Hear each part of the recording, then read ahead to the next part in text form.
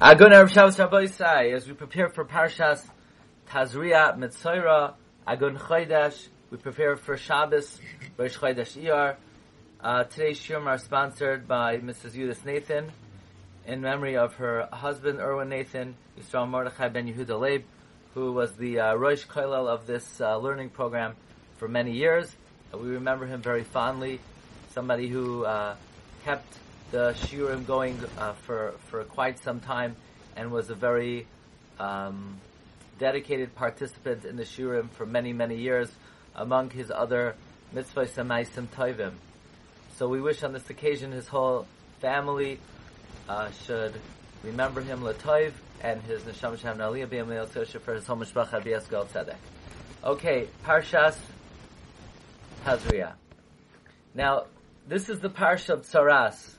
It's interesting that in middle of the Parsha, Agavorcha, where it talks about a woman, Isha ki Tazria v'yolda zachar v'tama shivas yomim kimei tumas v'isa titma.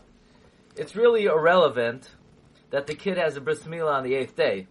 The fact that you circumcise the kid on the 8th day is not relevant to any of the halachas of this week's Parsha. You don't have to say that you should serve bagels at the bris. It's, the whole subject of bris milah is not connected or even needed to know for any of the halachos.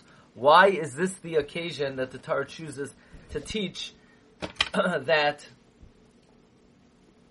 you do a bris milah on the 8th day? We already had that in Parshas Lech Lecha. But we could explain as follows. This is the Parsha of Tzaras. We know Tzaras comes on Lashon Hara. There's a very important idea that the bris milah corresponds to one's mouth. There's an idea that someone who has loosened their tongue will be, perhaps, will act improperly with Kedushas HaBris. The bris hapeh and the bris ha'arla are connected. There's a connection between the mouth and the bris milah. In fact, the gematria of milah is 85, the same as peh. Or if you look in this 12th chapter of Tehillim, Lam Natseach al Hashminis, which is a song about the Shminis, the bris milah. Nothing is mentioned there about bris milah. The whole mizmar is about the mouth. So since this is the Parsha Mitzora, of what happens when one is not circumspect with one's mouth, it is the appropriate location to talk about bris milah, because the bris milah is what maintains the kedusha not only of the bris but of the peh as well. Okay, another interesting idea. How do you say hem in Aramaic? Imra. Which, by the way, the Gemara says in Tainus, what did Moshe Rabbeinu wear when he was the presiding kohen during the 7 days of the Miluim? The Gemara says, Beged Lavan, a white garment, she'ein lo imra, that did not have a hem. Why is the hem called imra, speaking? So the Maral says, because what is the purpose of a hem? A hem is really the finishing touch of a garment. You have a garment, but it just needs that final stitch to keep the edging smooth. So the hem is the makeh b'patish of a garment. So too the power of speech is the makeh b'patish of man. God created man's physical form. Vayivra Elokim es ha'adam. God created man's soul. Vayipach be'apav nishmas chayim. What's the finishing touch that fuses body and soul? Vayhi ha'adam lenefesh chaya. The power of speech. Speech is the makeh b'patish of man. As the Gemara Nida says, that when a person is about to be born, the malach comes, he hits him on the mouth. That indicates that's the makeh b'patish. The koyach hadibur on the peh is the makeh b'patish of man. Therefore, whenever you say something that's the final touch, like a hem, it's called imra. It just struck me that Rashi, in telling us in this week's Parsha what the Hebrew word for imra is, Rashi says the Hebrew word is safa. Safa can mean edge, could also mean lips, speaking. So it's another instance where we see that the final touch of something is connected to the koyach hadibur. Next, the end of the parsha, it says the kohen comes and he's expecting that the nega would dissipate, would have become small. The pasuk says, "V'hinei loy nepach hanega es einai." The nega did not change, literally, its eye. So Rashi says it means it didn't change its color. The word eye here means its color. But that's not what it says. Literally it says, the nega did not change his eye. And I think this could be explained very beautifully. The Gemara Masechta Taina says that any woman whose eyes are beautiful, you don't have to check her. That's all you need to know. And if her eyes are not beautiful, you need to give her a full investigation. Which seems to indicate that if someone has beautiful eyes, that means they're beautiful. And if someone has ugly eyes, they're ugly. So the Kli Yakar says, he asks, there are many nashim that have beautiful eyes, and they're ugly. And there are many women who have ugly eyes, but they might be beautiful. Why would the Gemara say that any kala whose eyes are yafeh, ain sarch bedika? We could explain as follows. Rabbeinu Yoina tells us in the Shari Tshuva, Shar Gimel, there are two problems with speaking Lashon Hara. The first thing is, you could cause someone damage. If you say someone's not so smart, maybe they won't get a job, maybe they won't get a shidduch. So, number one, the first problem with Lashon Hara is hezek. Number two, and this is more of a midah, and that is, this person has so many good qualities. Why do you choose to focus on their negative? Like my kids like to sing. Nega, nega, nega, nega, nega, negativity is a nega tsaras. If you don't know that song, we could learn it a different time.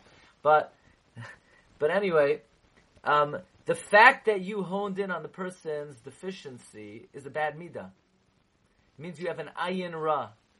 Because you could have looked at their positives. Like the story the Shari Tshuva brings down about a Rebbe and his Talmidim were passing by a carcass, and the Talmidim said, look how disgusting the carcass is. And the Rebbe said, no, look how beautiful the teeth are. That's the midah we're talking about. The midah of Lashon Hara is ayin ra, looking at the person's deficiency. The way to overcome that is to get an ayin toiv. This is the meaning of kol kala she'eineha yafais, ein sarch bedika. A woman who has a good eye, meaning she looks at a situation, she's able to see the good, that means that's a good person.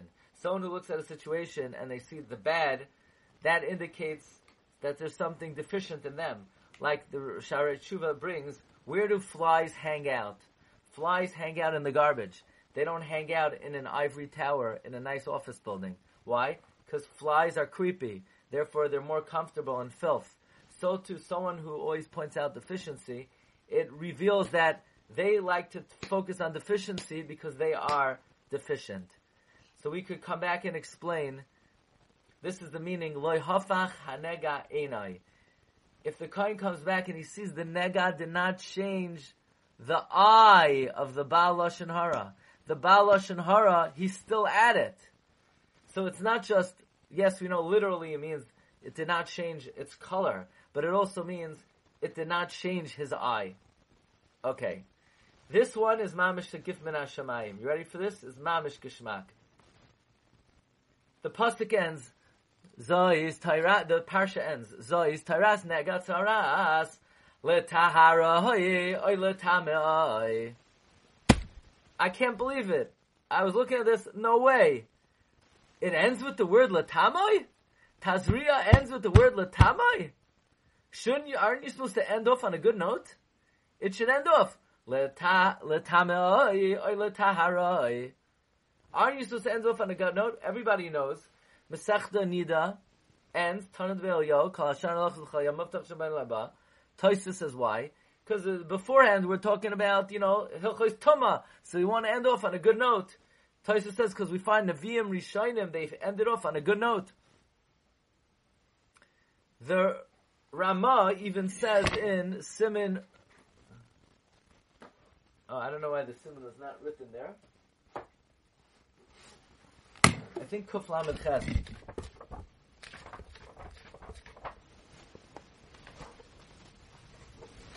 No, Kuf Chav Ches.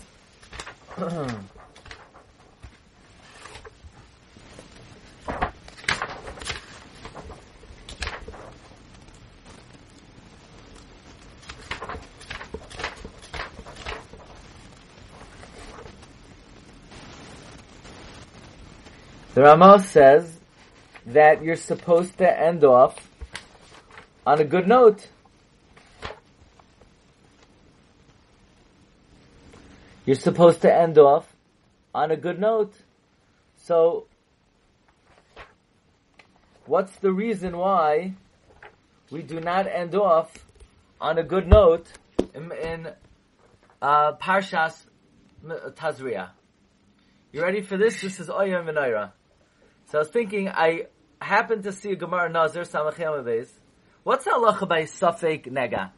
You have a Safek Nega. You're Mesupik. Is it a Nega or not? Tamei or Tahar? The Gemara says Tahar.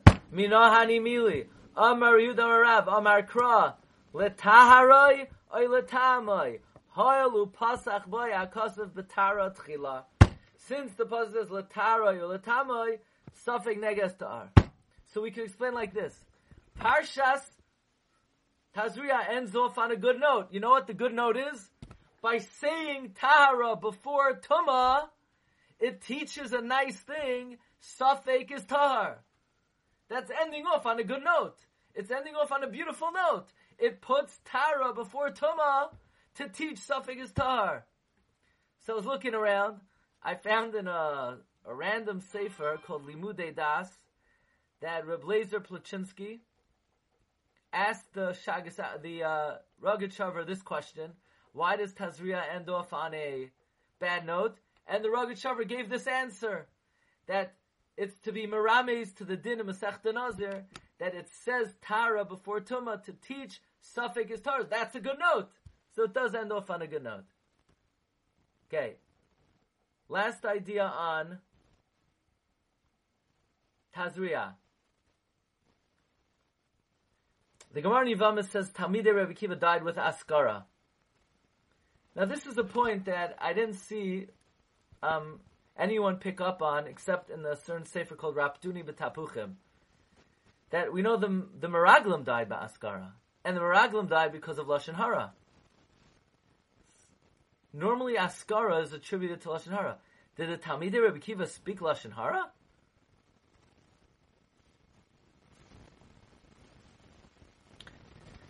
We don't find that. So the Sefer Raptuni B'Tapuchim says, a very interesting yesod, maybe we'll talk about it in coming weeks, is that because the Talmidei Rabbi Akiva were not Noyei Kavod Zelazeh, that had a ripple effect that the rest of Klal Yisrael spoke Lashon Hara. And therefore they died by Askara. So now we understand why during this Zman of the year we read the Parsha of Tzaras.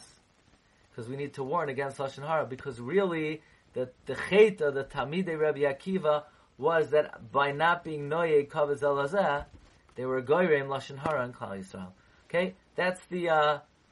Those are the some ideas, some insights in Parshas Tazria. We're gonna break this up. Now we're gonna do your favorite part of the week.